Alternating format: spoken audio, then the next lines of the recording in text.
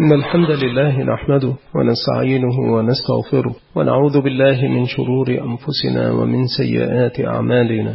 من يهده الله فلا مضل له ومن يضلل فلا هادي له، وأشهد أن لا إله إلا الله وحده لا شريك له، وأشهد أن محمدا عبده ورسوله صلى الله عليه وعلى آله وسلم. أما بعد، فإن أصدق الحديث كتاب الله، وخير الهدي هدي محمد صلى الله عليه وعلى آله وسلم، وشر الأمور محدثاتها، وكل محدثة بدعة، وكل بدعة ضلالة، وكل ضلالة في النار. أما بعد، فإن الله تبارك وتعالى حذرنا في كتابه المجيد من الفتن، وكذلك حذرنا النبي صلى الله عليه وآله وسلم منها، وحذرنا من مقاربتها فضلا عن الوقوع فيها. وبين لنا ربنا تبارك وتعالى وبين لنا نبينا صلى الله عليه وآله وسلم كيفية الوقاية من الفتن، وما هو موقف المسلم منها حتى لا يتورط فيها. أمر الله جلت قدرته بموالاة المؤمنين، وخاصة العلماء. المؤمنون والمؤمنات كما قال ربنا تبارك وتعالى في القرآن العظيم: بعضهم أولياء بعض. كل مؤمن يجب عليه أن يحب المؤمنين وأن ينصرهم وأن يجتنب السخرية بهم. فكيف إذا كان أولئك المؤمنون أنصار شرعة الله، وهم الذين يبينون للناس الحلال والحرام، وهم الذين يبينون للخلق الحق من الباطل، فيحرم أن يذكر العلماء علماء أهل السنة إلا بخير.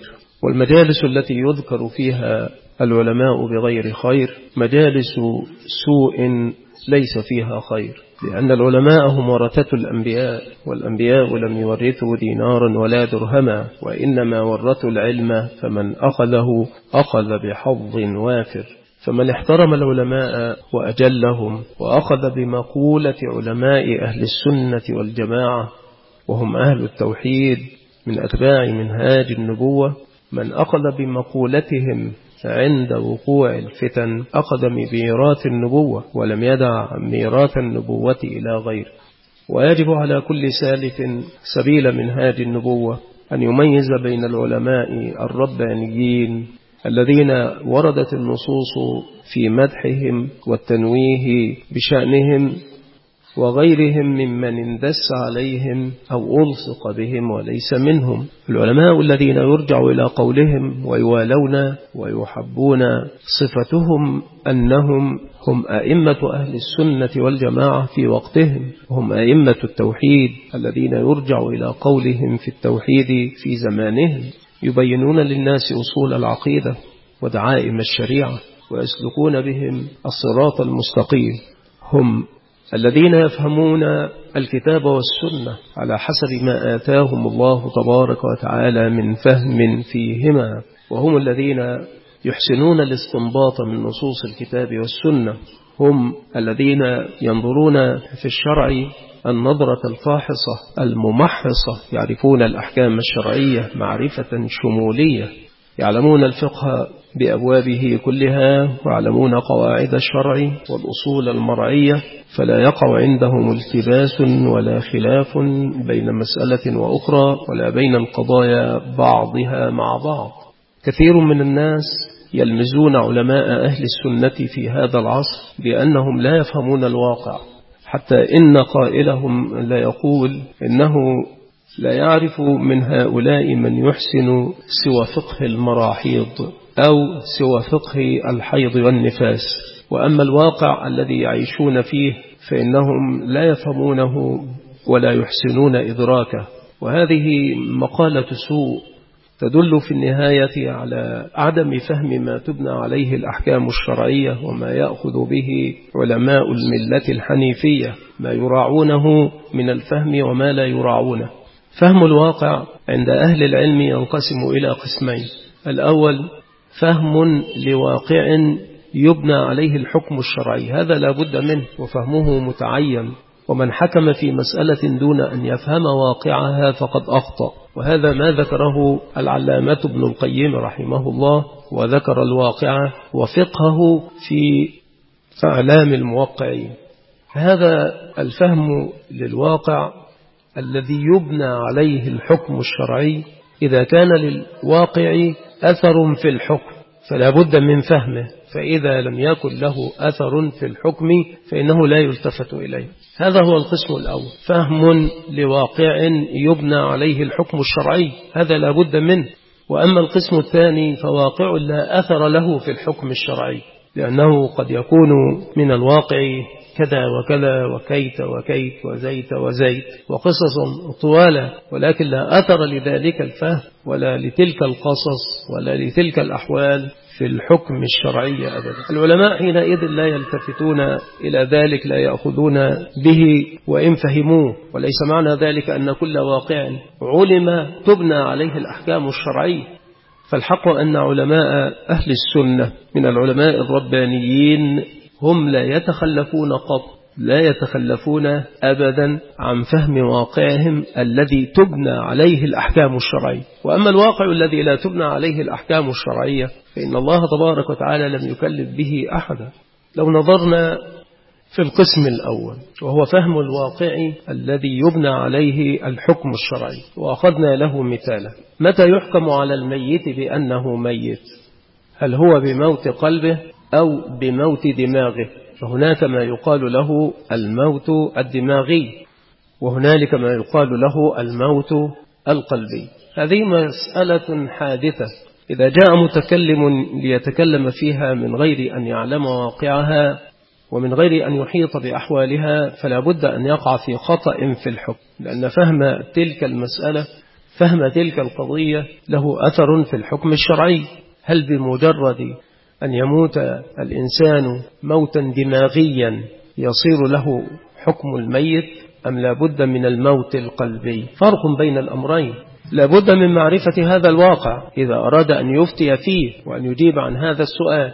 فأنت إذا سألت الرجل من أهل العلم هل يعتبر الموت بموت القلب أم بموت الدماغ، إذا لم يفهم ما معنى أن يموت الإنسان موتا دماغيا وموتا قلبيا وانطلق يفتي يخطئ. فلا بد من فهم هذا الواقع، لأن المسألة حادثة.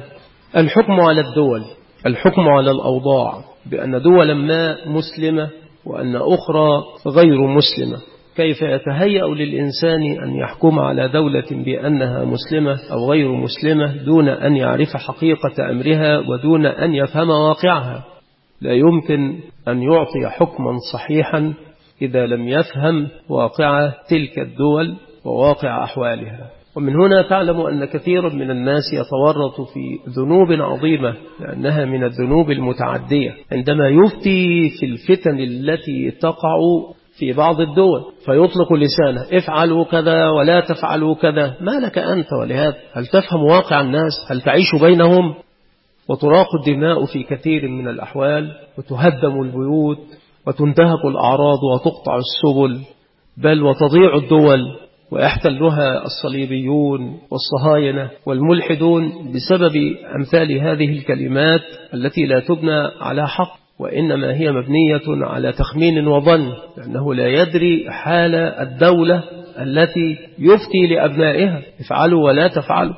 فلا بد من فهم هذا الواقع حتى يصدر حكما شرعيا يكون مأجورا أجرا واحدا على الخطأ فيه ومأجورا أجرين على الصواب فيه.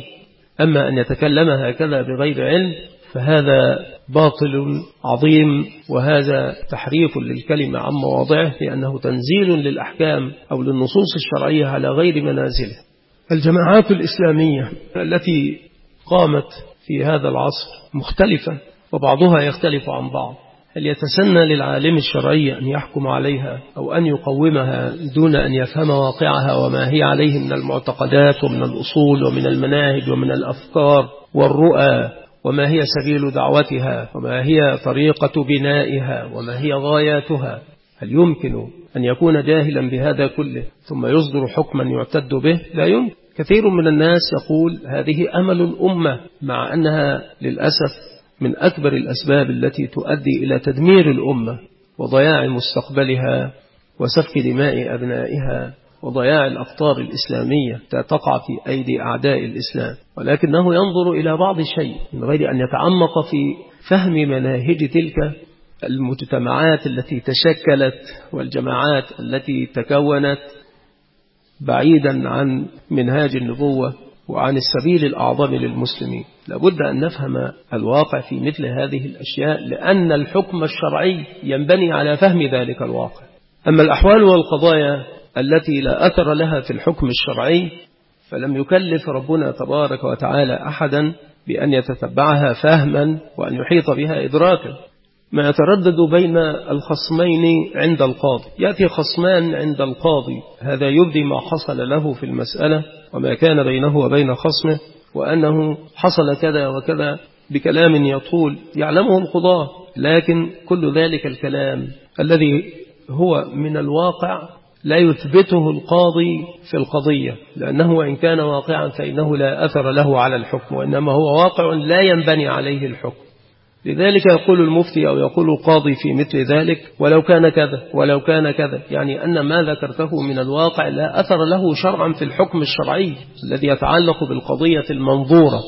ترى مثلا في واقعنا أن كثيرا من الدعاة يخالطون صغار السن، يدعونهم ويرشدونهم ويحببون لهم الهدى والصلاح في منتديات عامة أو في مكتبات أو في لقاءات أو غير ذلك، ويحصل من اختلاط هؤلاء الكبار بالصغار مفاسد بل ومحرمات. فهمنا لذلك الواقع لا يجعلنا نحكم على دعوة الكبار للصغار بأنها لا تجوز. يعني لو وقعت انحرافات ونحن نفهم هذا الواقع هل يترتب عليه أثر في الحكم فنقول إذن ينبغي عليهم أن يكفوا عن الدعوة؟ فهم ذلك الواقع السيء لا أثر له في الحكم على الدعوة بأنها غير مشروعة من الكبير للصغير، بل هي مشروعة، ولكن يكون فهمنا لذلك الواقع مؤديا إلى النظر في مسألة أخرى، وهي أننا ينبغي علينا أن ننصح ونرشد من وقع في الخطأ أو وقع في المحرم أو تلبس بشيء غير شرعي أو لا يرضاه الله تبارك وتعالى، أن ننصحه بالتوبة إلى الله تبارك وتعالى. فهذا الواقع فهمه لا أثر له في الحكم الشرعي من الجواز وعدمه، ولكن له أثر في النصيحة، فننصح من تورط في أمر أن يتوب إلى الله تبارك وتعالى وأن ينيب إليه.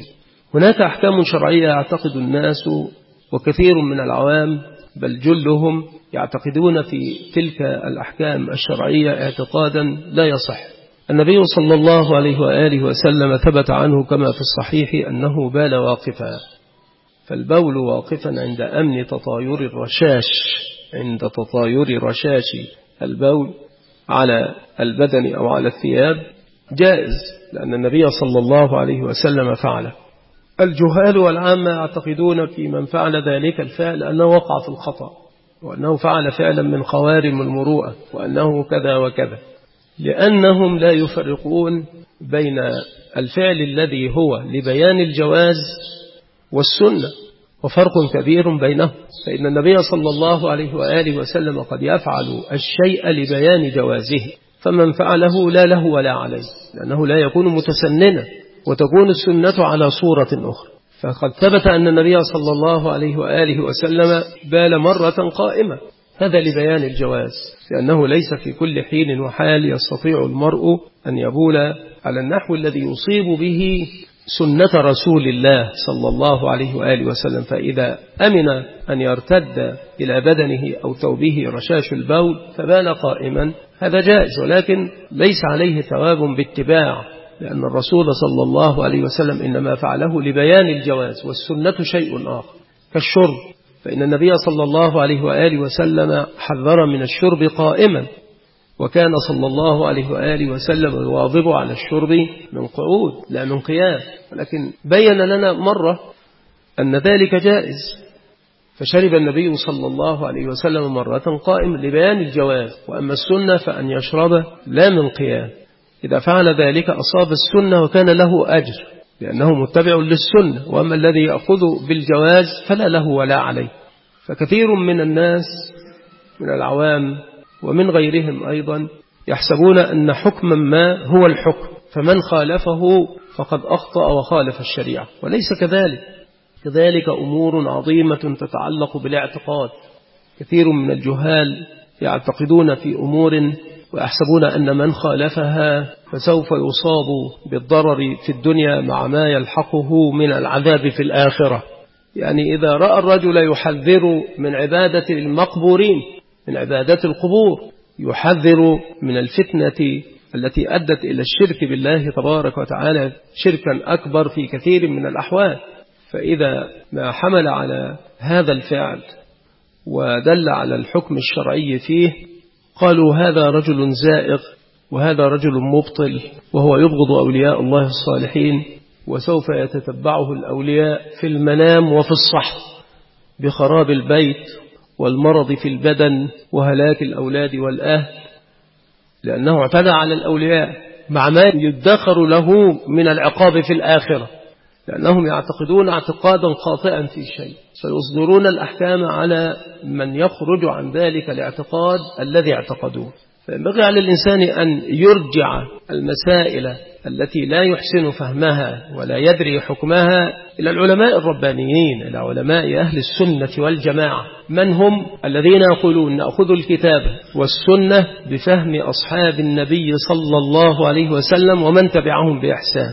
الفرقة الناجية هؤلاء هم علماء السنة، علماء الحديث، سمهم ما شئت من الأسماء المشروعة، ولكنهم في نهاية الأمر يؤمنون بالله ويؤمنون بكلام الله تبارك وتعالى على مراد الله تبارك وتعالى، ويؤمنون برسول الله صلى الله عليه وسلم وبما ورد عن النبي صلى الله عليه وآله وسلم على مراد رسول الله صلى الله عليه وآله وسلم، ولا يعرف مراد الله ولا مراد رسوله صلى الله عليه وآله وسلم إلا برد الفهم إلى أصحاب رسول الله صلى الله عليه وآله وسلم ومن تبعهم بإحسان. هذا من أهم المهمات عند وقوع الفتن، أن يرد الحكم في النوازل إلى من يحسن الاستنباط من الكتاب والسنة. فنرجع إلى علمائنا من أهل السنة الذين يحسنون الاستنباط من الكتاب والسنة، الذين يجمعون النصوص الواردة في المسألة، لا يجتزئون ولا يسلخون النصوص من سياقاتها، وإنما يجمعون النصوص التي ترد في المسألة المسؤول عنه، ثم يأخذون الكتاب على مراد الله تبارك وتعالى والسنة لهم فيها عملان. العمل الأول أنه ما ورد من النصوص دون القرآن العظيم لابد من تمحيصه أولا لكي يثبت ما هو ثابت وينحى ما لم يثبت، فهذا هو العمل الأول فيما يتعلق بالنصوص دون الكتاب العزيز، لأن القرآن يحتاج منا جهدا واحدا، نحن لا نحتاج إلى بذل مجهود في إثبات النص، فالقرآن ثابت بالتواتر لا يشك في شكلة منه. أما دون القرآن فنحن نحتاج إلى بذل الجهد لأمرين: لإثبات النص أولا، فإذا ثبت النص لابد من فهمه فهما صحيحا ثانيا.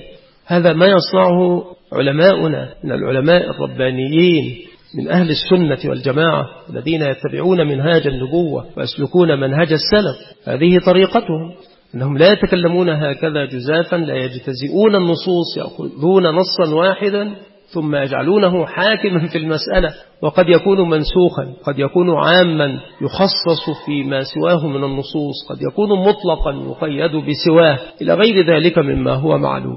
فنرد عند وقوع النوازل، عند وقوع الفتن، إلى من يحسن الاستنباط من الكتاب والسنة، ولا نتهجم. ولا بد أن نفرق بعد أن نوالي المؤمنين وعلى رأسهم العلماء الربانيون، لا بد أن نفرق بين التولي للكفار وموالاة الكفار، فرق بين هذين الأمرين. عندنا وعند أئمة التوحيد والسنة اللفظان لهما معنيان يلتبس أحدهما بالآخر عند كثير من الناس: الأول التولي والثاني الموالاة. التولي مكفر والموالاة غير جائزة. لفظ ثالث وهو الاستعانة بالكافر واستئجاره، وذلك جائز بشروط. فهذه أمور لا بد من بحثها، وإلا فإن كثيرا من الناس يتورط في تكفير كثير من الدول وكثير من الأفراد لعدم تحرير موطن النزاع. التولي هو الذي أنزل الله تبارك وتعالى فيه قوله: يا أيها الذين آمنوا لا تتخذوا اليهود والنصارى أولياء بعضهم أولياء بعض ومن يتولهم منكم فإنه منهم إن الله لا يهدي القوم الظالمين. ضابط التولي هو نصرة الكافر على المسلم وقت الحرب ووقت السلم، قاصدا ظهور الكفار على المسلمين. فأصل التولي المحبة التامة أو النصرة للكافر على المسلم. من أحب الكافر لدينه فقد تولاه توليا، وهذا كفر. من أحب الكافر لدينه فقد تولاه توليا، وهذا كفر. وكثير من الناس لا يفهم هذا المعنى فهما صحيحا. كثير من الناس يحب الكافر لكفره، كثير من الناس يتولى الكافرين لكفرهم ولا يعلم أن هذا مخرج من الملة. أما موالاة الكفار في مودتهم، وأما محبتهم لدنياهم، وأما تقديمهم ورفعهم، فهذا فسق ليس بكفر. قال تعالى: يا أيها الذين آمنوا لا تتخذوا عدوي وعدوكم أولياء تلقون إليهم بالمودة وقد كفروا بما جاءكم من الحق يخرجون الرسول وإياكم أن تؤمنوا بالله ربكم إن كنتم خرجتم جهادا في سبيلي وابتغاء مرضاتي تسرون إليهم بالمودة وأنا أعلم بما أخفيتم وما أعلنتم ومن يفعله منكم فقد ضل سواء السبيل. قال أهل العلم: ناداهم باسم الإيمان: يا أيها الذين آمنوا. وقد دخل في النداء من ألقى المودة للكفار، فدل على أن فعله ليس كفرا بل هو ضلال عن سواء السبيل، وذلك لأنه ألقى المودة وأسر لهم لأجل الدنيا لا شكا في الدين. هذه موالاة وليست بتول.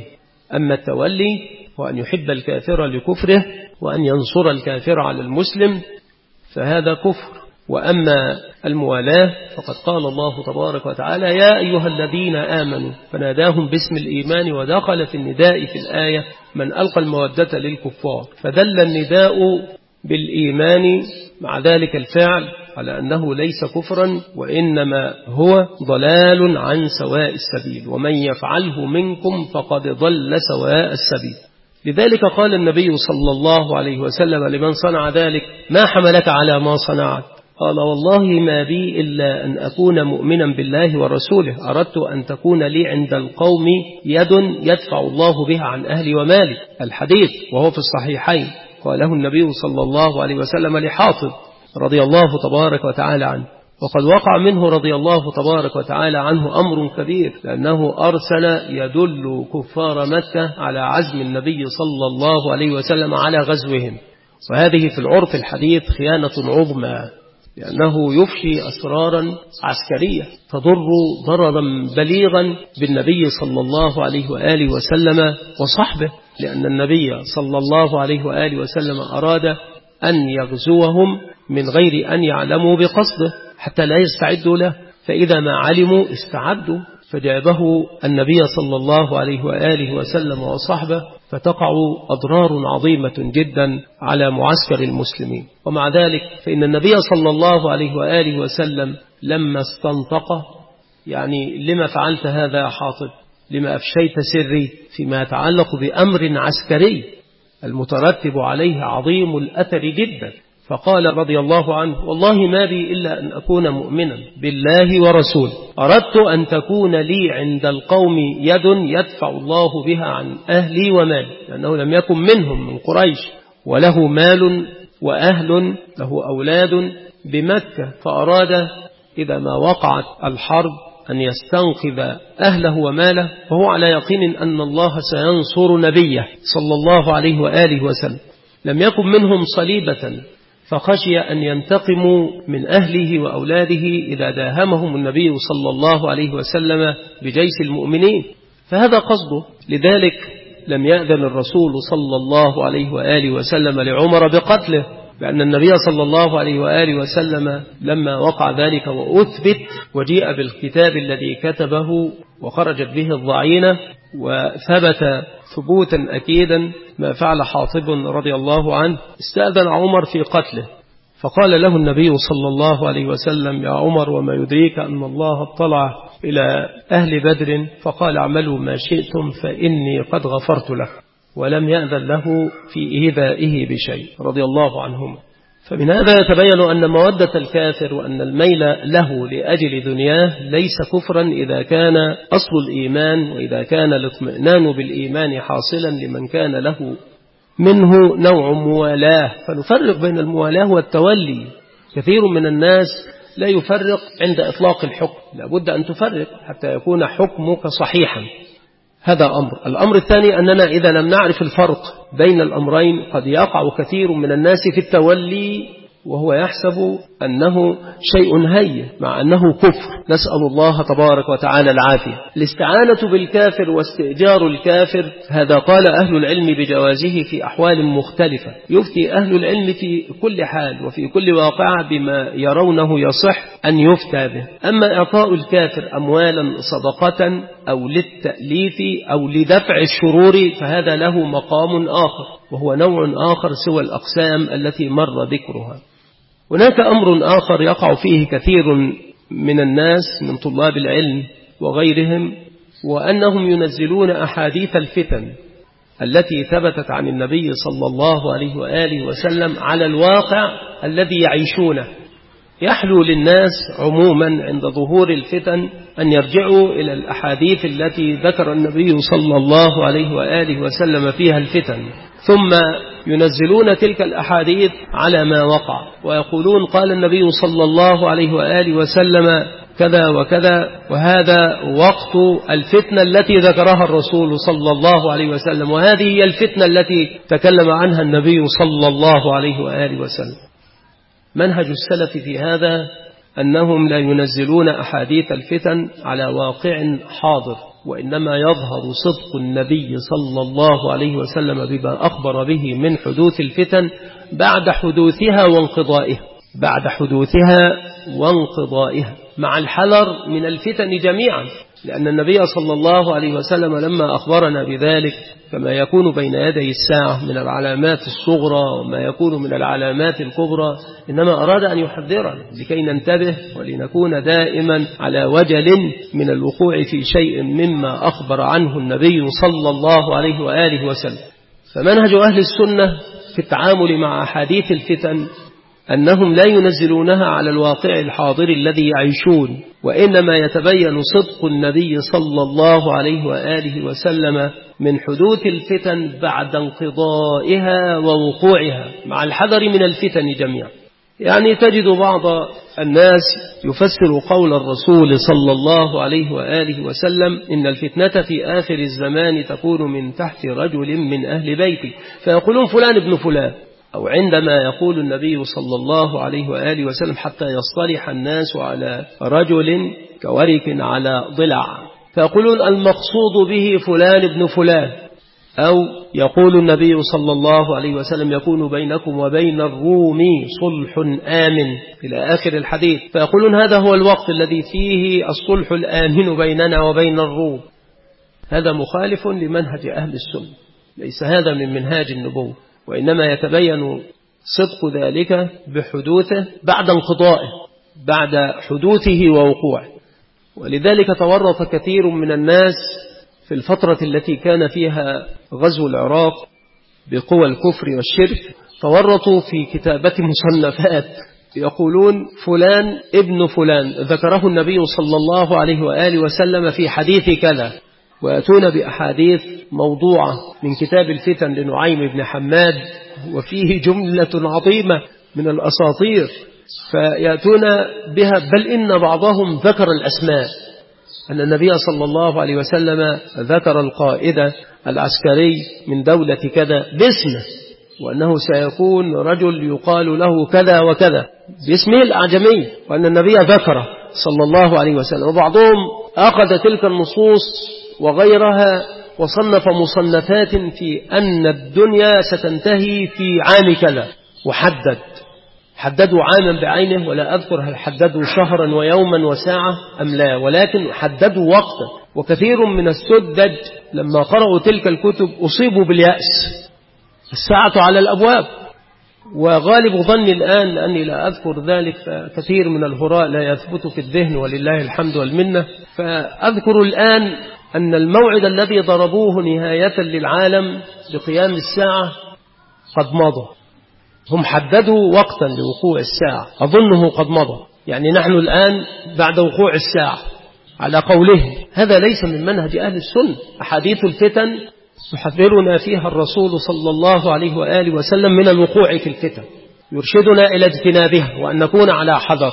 ولكن إذا وقعت واقعة أو نزلت نازلة فليس من منهج أهل السنة أن نأتي بحديث من أحاديث النبي صلى الله عليه وسلم ونقول قال النبي صلى الله عليه وسلم كذا، أو ذكر فلانا هذا لا يذكر باسمه وإنما يكون مبهما، فنقول هذا هو ما ذكره الرسول صلى الله عليه وسلم في حديث كذا. هذا عند وقوع الفتن، وفي أثناء وقوعها لا يجوز، وإنما بعد وقوع الفتنة يتبين صدق رسول الله صلى الله عليه وسلم فيما ذكر من الأحاديث التي تتعلق به، يكون ذلك بعد وقوعها وانقضائه.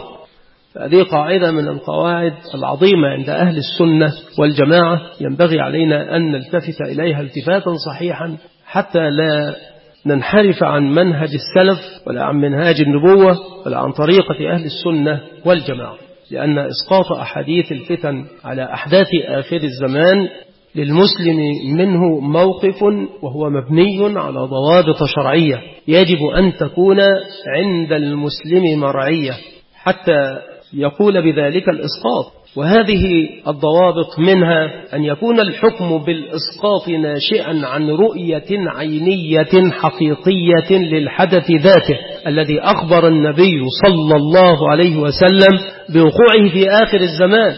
مثال ذلك أن يرى بأم عينيه انحسار نهر الفرات عن كنز من الذهب، أن يرى ذلك بعينيه، فإذا رأى رأي العين جاز له حينئذ أن يقول هذا مصداق ما أخبر به الرسول صلى الله عليه وسلم، لأن النبي صلى الله عليه وسلم كما في الصحيحين من رواية أبي هريرة رضي الله عنه قال يوشك الفرات أن يحسر عن كنز من ذهب فمن حضره فلا يأخذ منه شيئا.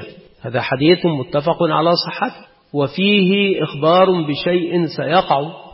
فإذا رأى المسلم ذلك بعينيه فانحسر الفرات عن جبل أو كنز من ذهب فرآه بعينيه يقول هذا ما قاله الرسول صلى الله عليه وآله وسلم. أما إذا لم يتوفر له ذلك فليس له أن يسقط على أمر لم يتحقق منه، لأن كثيرا من الناس كان يقول إن الغزوة الصهيوصليبية على العراق إنما كانت لأنهم عن طريق الأقمار الصناعية التي تكشف ما تحت القشرة الأرضية قد رصدت تلك الأقمار جبل الذهب تحت الفرات، فذهبوا من أجل أن يحصلوا ذلك الذهب فأرجعوا الغزو لهذا السبب، ثم إنهم جزموا بوقوعه فهم ذهبوا وأخذوا الذهب وقالوا إن النبي صلى الله عليه وسلم قال كذا. نعم هو قال صلى الله عليه وآله وسلم وهو الصادق المصدوق صلى الله عليه وآله وسلم، ولكن من رأى ذلك هذا كله ظن وتخمين. فلا يجوز أن يسقط المسلم أحاديث الفتن على أحداث بعينها إلا بهذه الضوابط، وهذا أوله، وهو أن يكون الحكم بالإسقاط ناشئا عن رؤية عينية حقيقية لذلك الحدث الذي أخبر الرسول صلى الله عليه وسلم بوقوعه في آخر الزمان. ضابط آخر أن يكون الحكم بالإسقاط إسقاط النص على الحدث ناشئا عن التأكد التام من توافر الأوصاف الشرعية التي ذكرها النبي صلى الله عليه وسلم في الحدث نفسه. الرسول صلى الله عليه وآله وسلم أخبرنا عن المسيح الدجال وأخبر أمته بخروجه فيهم في آخر الزمان، ذكر لهم ذلك بكل وضوح وحدد أوصافه صلى الله عليه وسلم التي يكون عليه، فهو أعور مكتوب بين عينيه كافر يقرأه كل أمي وقارئ، ومعه جنة ونار فناره جنة وجنته نار، يزعم أنه يحيي ويميت، يأمر السماء أن تمطر فتمطر، ويأمر الأرض أن تنبت فتنبت، يمر على الأرض الخربة فيأمرها أن تخرج كنوزها فتنطلق الكنوز كأنها يعاسيب النحل خلفه، أي كجماعة النحل، إلى غير ذلك من الأوصاف التي ذكرها رسول الله صلى الله عليه وسلم في المسيح الدجال. إذا توافرت تلك الأوصاف في من ادعي عند الآخرين بأنه الدجال صح حينئذ إسقاط حديث الدجال عليه، وإلا فلا، لأن كثيرا من الناس يقول فلان هو الدجال الذي ذكره رسول الله صلى الله عليه وعلى آله وسلم. ينبغي أن تتوفر الأوصاف الشرعية التي ذكرها النبي صلى الله عليه وسلم في الحدث نفسه من أجل إسقاط الأحاديث عليه، ولا بد من توفر الأوصاف الشرعية. ضابط آخر أن يكون الحكم بالإسقاط إسقاط النص على الحدث ناشئا عن انطباق الواقع الذي يعيشه الناس على مضمون الخبر المنقول عن رسول الله صلى الله عليه وعلى آله وسلم. مثلا فرض الغرب على بلاد المسلمين في الوقت الحاضر ما اصطلحوا على تسميته بالعولمة. العولمة في حقيقتها إخضاع الأضعف لسلطان الأقوى، هذا مصطلح خطير فرضه الغرب لإيقاع الإذلال على المسلمين. هذا منطبق على مضمون ما أخبر به النبي صلى الله عليه وآله وسلم فيما رواه ثوبان رضي الله عنه: يوشك أن تتداعى عليكم الأمم من كل أفق كما تداعى الأكلة إلى قصعتها. قيل يا رسول الله فمن قلة يومئذ؟ قال لا، ولكنكم غثاء كغثاء السيل يجعل الوهن في قلوبكم وينزع الرعب من قلوب عدوكم لحبكم الدنيا وكراهيتكم الموت. الحديث ثابت صحيح. نظرا لشدة خطورة هذه الفتنة، فتنة العولمة على عقيدة المسلم، ينبغي على الإنسان أن يأخذها كمثال للفتن التي وقعت على الأمة في الوقت الحاضر. فتنة عظيمة جدا، لأن الغرض منها أن يصير العالم على معتقد واحد، على طريقة واحدة في السياسة، في الاقتصاد، وفي الاجتماع، وفي طريقة الحياة، بغلبة الثقافة الغازية ومعتقد الغزاة من الأقوياء على المستضعفين. ومعلوم عند علماء الاجتماع وكذلك عند علماء اللغة أن الأضعف مولع بتقليد الأقوى، أن المهزوم دائما يكون مولعا بتقليد الأقوى، يقلده تقليد القردة في كل شيء، في ملبسه وفي طريقته في الحياة وفي كلامه في معتقده، وهذا من الأمور المقررة. فهم يريدون بتفوقهم العسكري والمادي والعلمي التقني على المسلمين أن يكون العالم كله تابعا لثقافتهم ولمعتقداتهم في جميع المناحي، مما يتعلق بالدين وما يتعلق بالحياة. وهذا ما كنت قد أشرت إليه عندما قلت إن هذه الجولة الخاسرة من الصراع بين الشرق العربي المسلم والغرب الصليبي الصهيوني الكافر الملحد، هذه الجولة يراد منها، وأشرنا إلى أمور، فيعترض بعض السطحيين ويقولون وأي شيء في الأخذ بهذه الأمور. لأننا قلنا أن تنحى الجامعة الأزهرية وأن تتقدم الجامعة الأمريكية، وأن ندع القميص وأن نلبس الجنس، فيقول وأي شيء في لبس، وعلامة على ثقافة، ليس كما يظن السطحيون أن يدعى الناس الثريد الذي مدحه الرسول صلى الله عليه وآله وسلم، وأنا أذكره على أنه علامة في تراث وثقافة، في عادة لأمة متجذرة بتوحيدها، أن يدعوا الثريد ويقبلوا على البيتزا، ليست بحرام، ولكنها علامة على ثقافة. ولذلك تنشر هذه الأشياء في ديار المسلمين، يتحولون شيئا فشيئا، لأنهم هزموا أولا على المستوى النفسي، هزيمتهم نفسية، ولم يكن كذلك أسلافنا في أحلف سنواتهم في صراعهم مع الكفر وأهله، لم ينهزموا قط، كما قال عمر رضي الله تبارك وتعالى عنه في صلح الحديبية لما جاء أبو جندل وهو يرسف في أغلاله ومقيد بها، فجاء يقول يا معشر المسلمين، يا معشر المسلمين، لا تعيدوني للكافرين وإلا فتنت في ديني.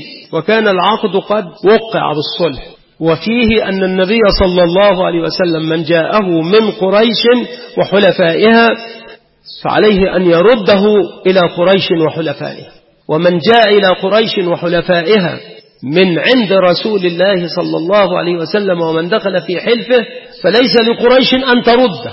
فجاء أبو جندل بعد أن تمت بنود المعاهدة وتم التوقيع عليه، فجاء يستصرخ: لا تتركوني للكافرين حتى لا أفتن في ديني. أبوه هو الذي وقع العهد مع رسول الله.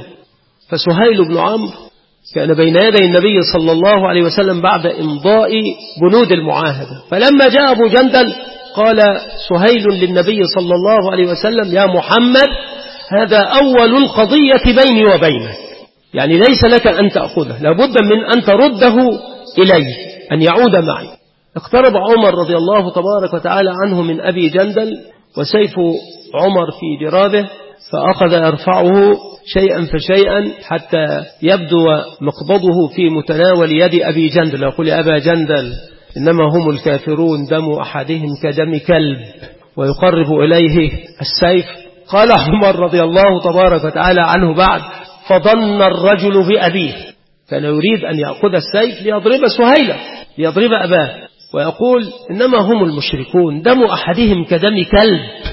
فعزة الاستعلاء بالإيمان عند المسلم صارت باهتة جدا في نفس المسلم، صار مكسورا مهزوما من الناحية النفسية أمام كل من تقدم شيئا في علوم المادة أو حاز لونا من ألوان التقدم التقني أو عنده بهرج وزينة من بهارج الحياة وزينتها، وليس كذلك، لأن الذي عندك ليس عند غيرك، وهو الحق والأصل في كونك إنسانا، حيث فقده هو فصار كالأنعام، بل هو أضل من الأنعام.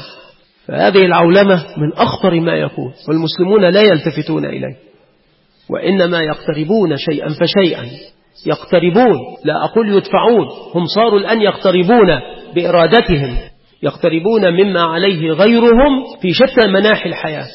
وسر في أي طريق من طرق المسلمين في أي بلدة من بلدانهم، وانظر إلى أزياء المسلمين وإلى طريقة حياتهم، وادخل بيوتهم وانظر كيف يحيون على الطريقة الغربية، يأكلون على الطريقة الغربية، ويعيشون على الطريقة الغربية، وأكثرهم يتكلم باللغات الغربية، وطرقهم وأزياؤهم وعاداتهم وتقاليدهم هي بعينها حذو النعل بالنعل ما عليه أعداؤهم، حتى إنك لتجد بعض البيوت المسلمة لا تتكلم العربية، خطابهم فيما بينهم باللغة التي يتقنونها والتي تعلموا بها، ويتركون العربية عن قصد، إنما يتفاهمون بالفرنسية أو بالإنجليزية أو بما أشبه من تلك اللغات التي يتقنون، ويدعون العربية قصدا. وهذا كله من أثر العولمة على المسلمين، دخلت كل مقدع وغزت كل نفس وسيطرت على جميع الأفكار إلا من رحم الله رب العالمين. بل عليك أن تعلم هذا، لأن كثيرا من المسلمين لا يدري ما هي العولمة أصلا ولا ما خطورتها، ويزين شياطين الإنس للمسلمين أن العولمة إنما تعني أن نتحصل على العلوم الحديثة وأن نحتاز ونقتني التقنية الحديثة لأجل أن نتقدم كما تقدم غيرنا. هذا وهم كبير. وأسرار الصناعات وأسرار التقدم المادي مغلقة إغلاقا تاما في وجوه الآخرين، أصحابها لا يفشونها ولا يعلنونها، وإنما يسرون بها إسرارا. حتى لو أنشأوا المصانع في ديار المسلمين، فإن العمالة المسلمة ما تزال تتقدم مع من هنالك من أهل الاختصاص إلى مرحلة بعينها فيها سر أسرار ما يصنعون، حينئذ لا يجوز لأحد أن يتقدم. هذا حكر عليهم هم، هذا يعلمه كثير من الناس، ولكن كثيرا من المسلمين مساكين، وأكثر أهل السنة لا يلتفتون إلى حقيقة الصراع. حقيقة الصراع أعمق بكثير جدا مما يتوهمه كثير من الناس، فعليك أن تتأمل في هذا. إذا أردت أن تسقط نصا من نصوص الفتن على حدث أو واقع، فينبغي عليك أن تراعي تلك الضوابط الشرعية عند إسقاط أحاديث الفتن على أحداث آخر الزمان، لأن عدم رعايتها يوقع في أخطار جسيمة وتكون لها عواقب وخيمة في حياة الأمة المسلمة. أصدق مثال على ذلك في وقتنا الحاضر ما ترتب على الاجتهاد الخاطئ الذي سلكه بعض المتأولين حين أسقطوا حديث المهدي المنتظر على الرجل الذي ظنوه كذا. وقعت فتنة في الحرم المكي بعقب أداء المسلمين لمناسك الحج في موسم 400,000، وأغلقت أبواب الحرم وخرج الخارجون بالسلاح وقالوا ظهر المهدي وهذا هو المهدي، وأريقت الدماء في الحرم، ولم تستطع السلطات من القبض على أولئك الخارجين من الخوارج إلا باستعمال الطيران ورش المسجد الحرام بالرصاص. وقعت مقتلة عظيمة وأريقت الدماء أنهم أغلقوا أبواب الحرم واعتصموا به، فلم يمكن أن يخلوا منه إلا بالصدام، فقتلوا وقتلوا، وكل ذلك لأنهم نزلوا أحاديث المهدي المنتظر على واحد بعينه وقالوا هذا هو المهدي المنتظر لا بد من مبايعته، ووقع ما وقع. تمت مبايعة الرجل بين الركن والمقام، وانتهى بهم الأمر إلى استباحة حرمة الحرم واستباحة الدماء فيه.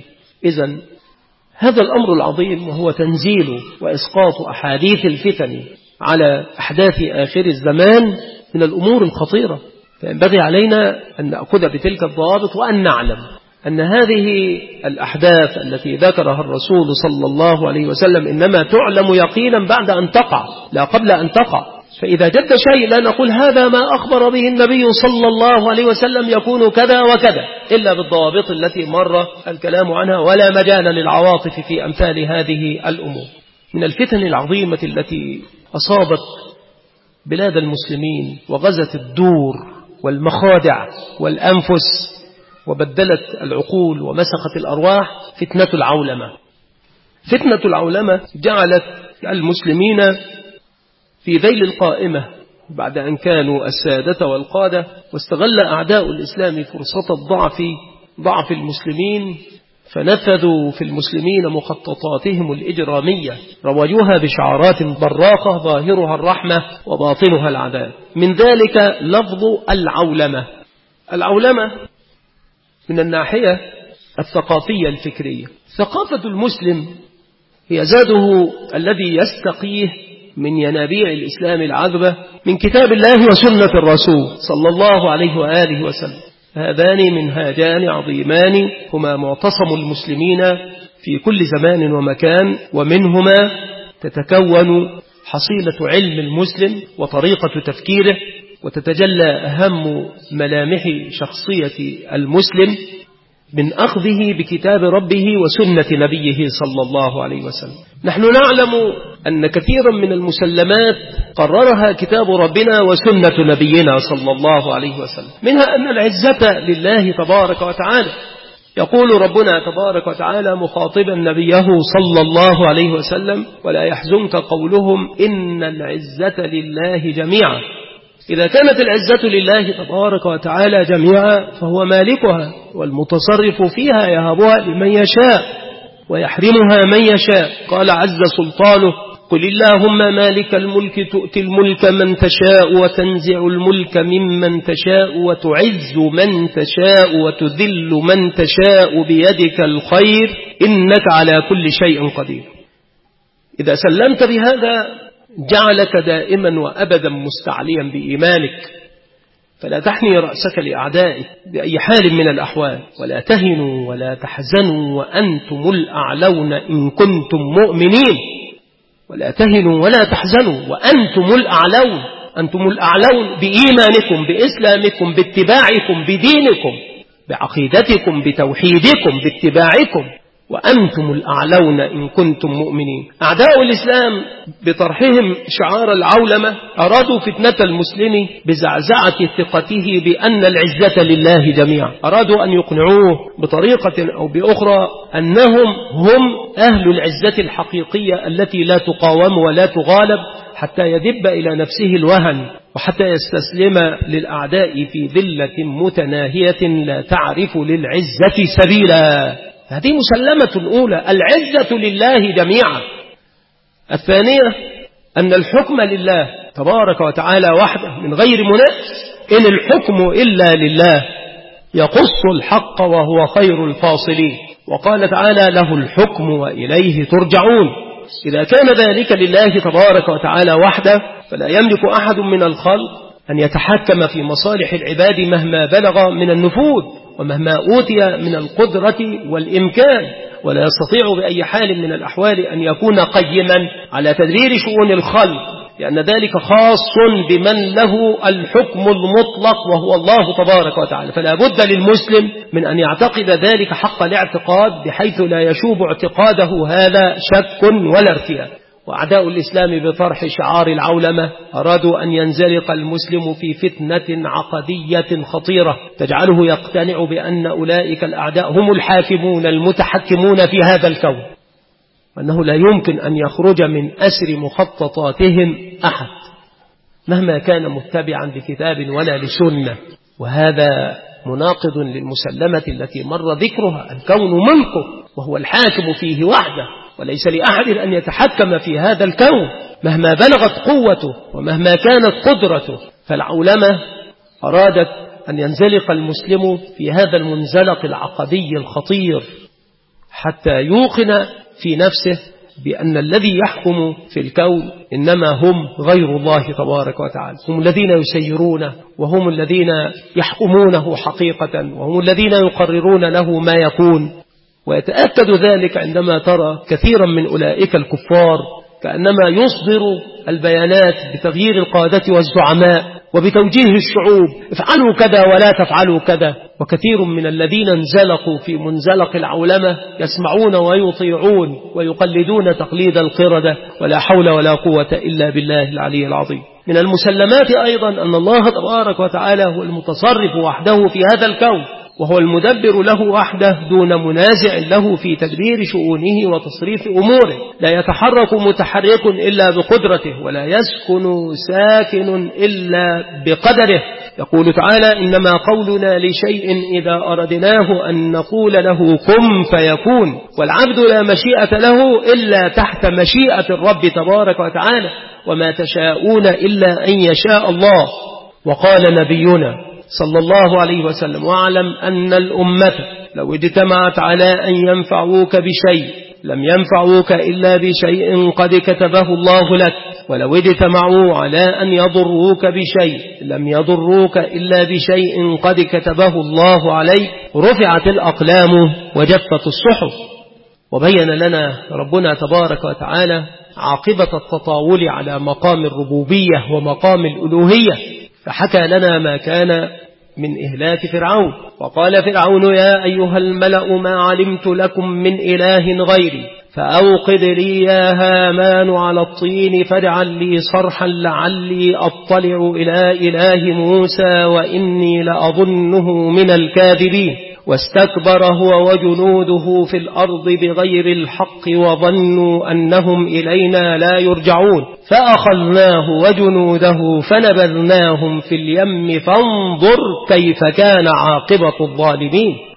هذا عاقبة التطاول على مقام الألوهية. ما علمت لكم من إله غيري فأخذناه وجنوده فنبذناهم في اليم فانظر كيف كان عاقبة الظالمين. وذكر لنا ربنا تبارك وتعالى ما كان من عاد لما اغتروا بقوتهم ونسوا قدرة الله تبارك وتعالى عليهم، فقال سبحانه: فأما عاد فاستكبروا في الأرض بغير الحق وقالوا من أشد منا قوة أولم يروا أن الله الذي خلقهم هو أشد منهم قوة وكانوا بآياتنا يجحدون فأرسلنا عليهم ريحا صرصرا في أيام نحسات لنذيقهم عذاب الخزي في الحياة الدنيا ولعذاب الآخرة أخزى وهم لا ينصرون.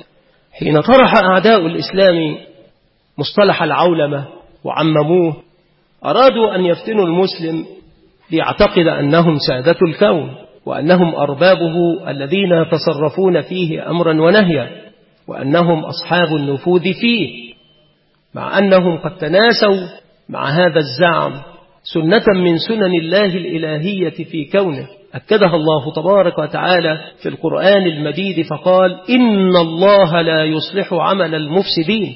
وقال تعالى ولا يحيق المكر السيء إلا بأهله. وقال جلت قدرته فأما الزبد فيذهب جفاء وأما ما ينفع الناس فيمكث في الأرض. وقال جلت قدرته إن الذين يحادون الله ورسوله أولئك في الأذلين وسنة الله ماضية فيهم بلا شك، ولكن بشرط أن يعود المسلم مسلما كما أراده الله على منهاج النبوة وعلى منهج السلف الصالحين من الصحابة ومن تبعهم بإحسان. فإذا تحقق ذلك أعز الله تبارك وتعالى المسلمين، كما قال النبي الكريم صلى الله عليه وآله وسلم إذا تبايعتم بالعينة وأخذتم أذناب البقر ورضيتم بالزرع وتركتم الجهاد في سبيل الله سلط الله عليكم ذلا لا ينزعه حتى ترجعوا إلى دينكم. سلط الله عليكم ذلا لا ينزعه حتى ترجعوا إلى دينكم. فإذا رجعنا رجع إلينا عزنا ورفع الله عنا الذل، وإذا ما ظللنا نلج في الطغيان والبعد عن منهج الله تبارك وتعالى فإن الذل ما يزال يزداد علينا، نسأل الله العافية. من المسلمات أيضا أن الله تبارك وتعالى قد أحاط بكل شيء علما، لا تخفى عليه من أعمال العباد خافية، وقد أكد ربنا تبارك وتعالى ذلك في مواضع كثيرة من القرآن المجيد.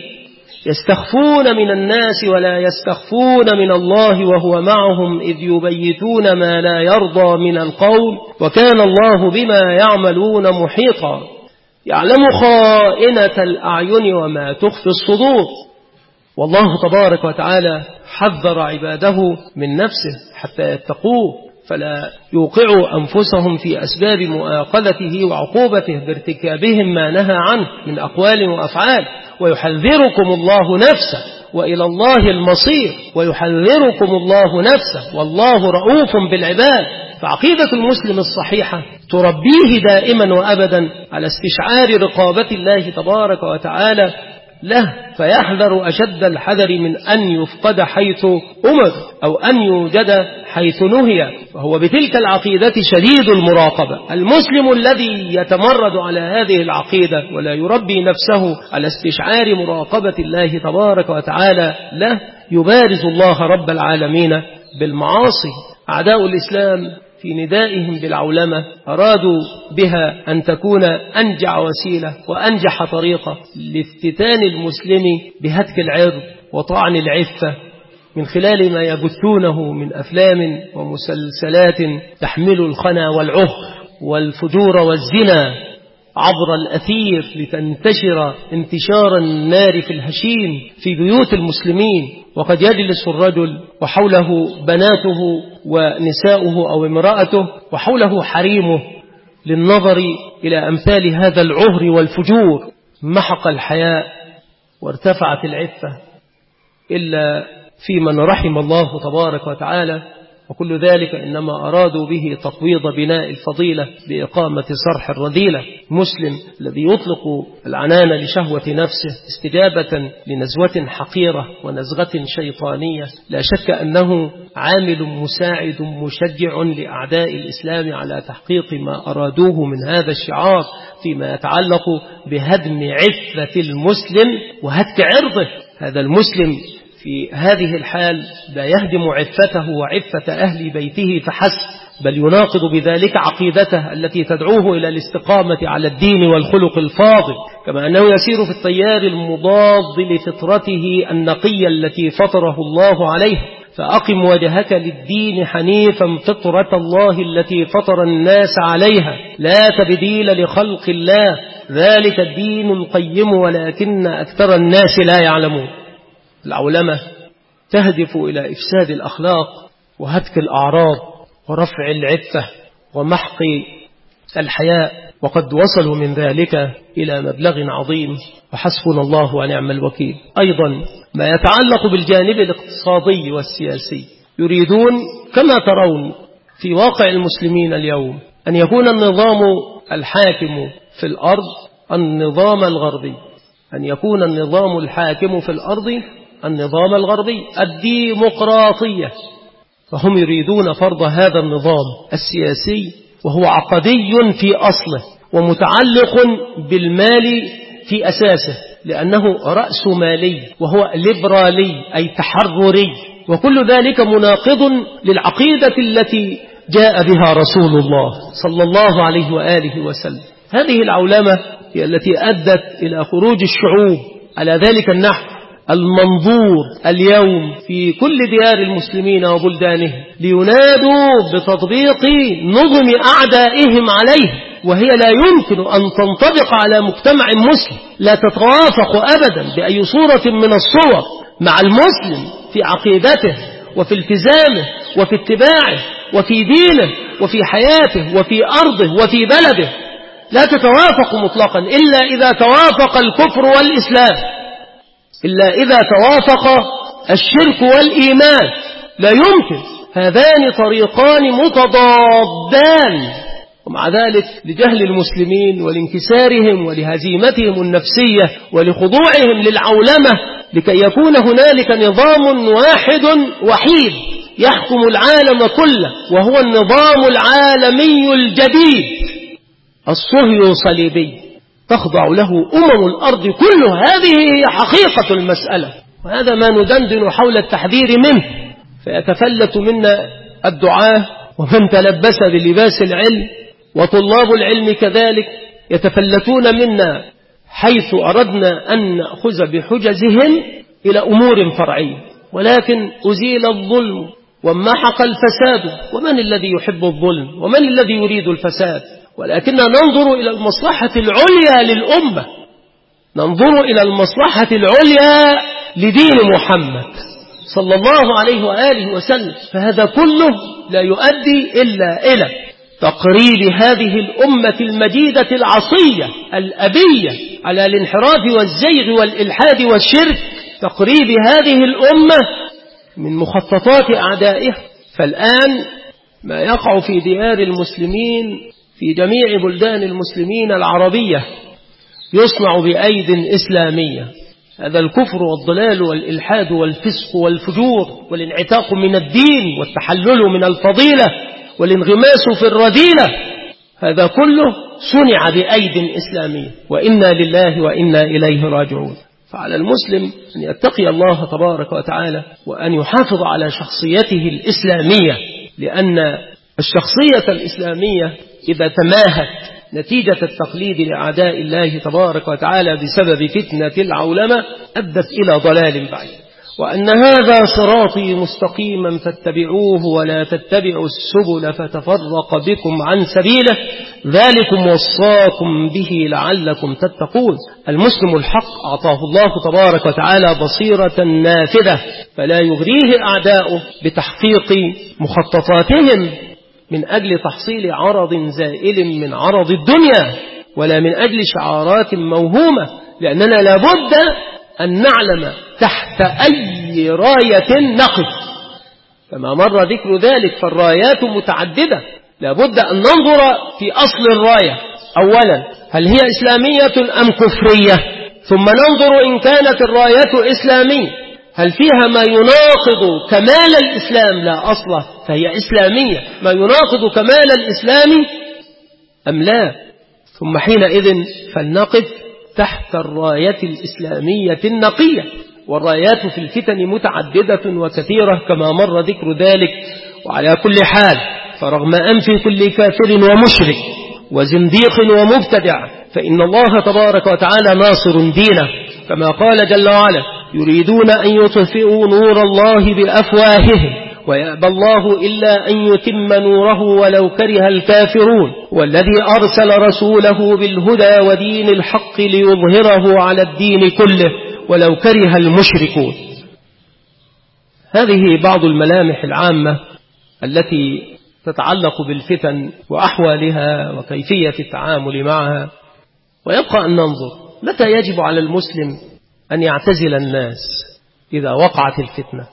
الأصل المخالطة، أن يخالط المسلم الناس يدعوهم إلى الخير ويحذرهم من الوقوع في الشر والأخذ بأسبابه، يحقق الرسالة النبيلة في الأمر بالمعروف والنهي عن المنكر، كما جعل الله تبارك وتعالى ذلك من أسباب خيرية هذه الأمة وتقدمها على الأمم.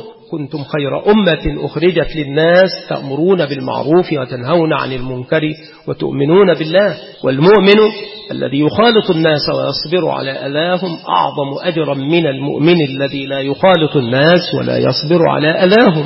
على الإنسان أن يخالط الناس، هذا هو الأصل. أما إذا ضربت الفتنة بأطنابها في الأرض واستعصت على الحل ولم يبق للمسلمين جماعة ولا إمام، فليس أمام المسلم إلا أن يفر من محيط أولئك للحفاظ على دينه وعلى سلامة عقيدته. والاعتزال حينئذ واجب، لأن المحافظة على الدين واجبة، وما لا يتم الواجب إلا به فهو واجب. مما يدل على وجوب الاعتزال في هذه الحال ما ثبت في الصحيحين من رواية حذيفة بن اليمان رضي الله عنه قال: كان الناس يسألون رسول الله صلى الله عليه وسلم عن الخير، وكنت أسأله عن الشر مخافة أن يدركني، فقلت يا رسول الله إنا كنا في جاهلية وشر، فجاءنا الله بهذا الخير، فهل بعد هذا الخير من شر؟ قال نعم. قلت وهل بعد ذلك الشر من خير؟ قال نعم وفيه دخن. قلت وما دخنه؟ قال قوم يهدون بغير هدي تعرف منه وتنكر. قلت فهل بعد ذلك الخير من شر؟ قال نعم، دعاة على أبواب جهنم من أجابهم إليها قذفوه فيها. قلت يا رسول الله صفهم لنا. قال هم من جلدتنا ويتكلمون بألسنتنا. قلت فما تأمرني إن أدركني ذلك؟ قال تلزم جماعة المسلمين وإمامهم. قلت فإن لم يكن لهم جماعة ولا إمام؟ قال فاعتزل تلك الفرق كلها ولو أن تعض بأصل شجرة حتى يأتيك الموت وأنت على ذلك. قال النبي صلى الله عليه وآله وسلم كما روى ذلك مسلم في صحيحه من طريق أبي بكر رضي الله عنه قال: قال رسول الله صلى الله عليه وسلم: إنها ستكون فتن، ألا ثم تكون فتنة القاعد فيها خير من الماشي، والماشي فيها خير من الساعي إليها، ألا فإذا نزلت أو وقعت فمن كان له إبل فليلحق بإبله، ومن كانت له غنم فليلحق بغنمه، ومن كانت له أرض فليلحق بأرضه. كذلك عند ابن ماجه من رواية عبد الله بن عمرو رضي الله عنهما أن النبي صلى الله عليه وسلم قال: كيف بكم وبزمان يوشك أن يأتي يغربل الناس فيه غربلة، وتبقى حثالة من الناس قد مرجت عهودهم وأماناتهم فاختلفوا وكانوا هكذا، وشبك بين أصابعه. قالوا كيف بنا يا رسول الله إذا كان ذلك؟ قال تأخذون بما تعرفون وتدعون ما تنكرون وتقبلون على خاصتكم وتذرون أمر عوامكم. فإذا اشتبهت الأمور إلى هذا الحد وخاف المرء على سلامة عقيدته ودينه فعليه أن يعتزل. أما إذا كان واعيا لحقيقة الفتنة فينبغي عليه أن يحذر الناس منها، واعتزاله حينئذ يكون وزرا وذنبا اقترفه وارتكبه. يحذر الناس من الفتنة ويدلهم على الحق لأن الأمر لم يشتبه عليه. هنالك أسباب تقي المسلم من الوقوع في الفتن، من أهمها طاعة الله تبارك وتعالى وطاعة الرسول صلى الله عليه وسلم في جميع شؤون الحياة باطنها وظاهرها. وأطيعوا الله وأطيعوا الرسول واحذروا، أي احذروا من المخالفة لله تبارك وتعالى ولرسوله صلى الله عليه وسلم. فالمخالفة توقع في الفتنة كما قال الله جل وعلا: فليحذر الذين يخالفون عن أمره أن تصيبهم فتنة. فالمخالفة توقع في الفتنة. إذن مخالفة الله ومخالفة الرسول من أسباب الوقوع في الفتنة. فمن أسباب الوقاية من الفتن ألا تخالف الله وألا تخالف رسول الله صلى الله عليه وسلم، لأن المخالف معرض للفتنة. المستقيم على طاعة الله تبارك وتعالى وعلى طاعة الرسول صلى الله عليه وسلم في مأمن من التعرض لأي فتنة، كما قال رسول الله: ستكون فتن. قلت ما المخرج منها؟ قال كتاب الله، كتاب الله. فإذا أخذت بكتاب الله فأنت في مأمن من الفتنة. وإذا تركته فلا بد من الوقوع فيها، نسأل الله العافية. وكذلك التمسك بطاعة رسول الله فيه أمان من الوقوع في الفتنة. قال النبي صلى الله عليه وسلم: عليكم بسنتي وسنة الخلفاء الراشدين المهديين من بعدي، عضوا عليها بالنواجذ وإياكم ومحدثات الأمور، فإن كل محدثة بدعة وكل بدعة ضلال. من ابتعد عن التمسك بالسنة وقع في الفتن. من أسباب الوقاية من الفتن مراقبة الله تبارك وتعالى. قال النبي صلى الله عليه وآله وسلم: ألا وإن في الجسد مضغة إذا صلحت صلح الجسد كله، وإذا فسدت فسد الجسد كله، ألا وهي القلب. والحديث في الصحيحين. والرسول صلى الله عليه وسلم كان يفزع إلى ربه ليثبت قلبه، والرسول هو الرسول صلى الله عليه وسلم يقول: يا مقلب القلوب ثبت قلبي على دينك. قال: فقلت: يا نبي الله آمنا بك وبما جئت به، فهل تخاف علينا؟ قال: نعم، إن القلوب بين إصبعين من أصابع الله تعالى يقلبها كيف يشاء، فلا تأمن وسل ربك التثبيت والعافية. فإن نبيك صلى الله عليه وسلم كان يسأل ربه أن يثبت قلبه: يا مقلب القلوب ثبت قلبي على دينك. والنبي هو النبي صلى الله عليه وسلم قال: تعرض الفتن على القلوب كالحصير عودا عودا، فأي قلب أشربها نكتت فيه نكتة سوداء، وأي قلب أنكرها نكتت فيه نكتة بيضاء، حتى تصير يعني القلوب على قلبين، على أبيض مثل الصفا لا تضره فتنة ما دامت السماوات والأرض، والآخر أسود مرباد كالكوز مجخيا لا يعرف معروفا ولا ينكر منكرا إلا ما أشرب من هواه. إذا أراد أن يكون قلبه سالما عن المسلم فعليه ألا يتعرض للفتن، لأنها تعرض على القلوب عودا عودا كعرض الحصير، نكتة، والنكتة كالنقطة وزنا ومعنى، فتنكت بالذنب في القلب نكتة إلى نكتة حتى يسود القلب، نسأل الله العافية. وحينئذ لا يعرف معروفا ولا ينكر منكرا إلا ما أشربه من هواه، فيفتن المرء حينئذ. فعليك بطاعة الله. أيضا على الإنسان أن يكون قويا في الحق، وأن يقف بكل حزم في وجوه المندسين في صفوف المسلمين الذين يتسمون بالإسلام ظاهرا وهم أشد الأعداء باطنا، ليقطع عليهم الطريق حتى لا يتمكنوا من تحقيق مآربهم، وحتى لا يتيح لهم الفرصة ليتمكنوا من أرض الإسلام ومن المسلمين. لقد ابتغوا الفتنة من قبل وقلبوا لك الأمور حتى جاء الحق وظهر أمر الله وهم كارهون.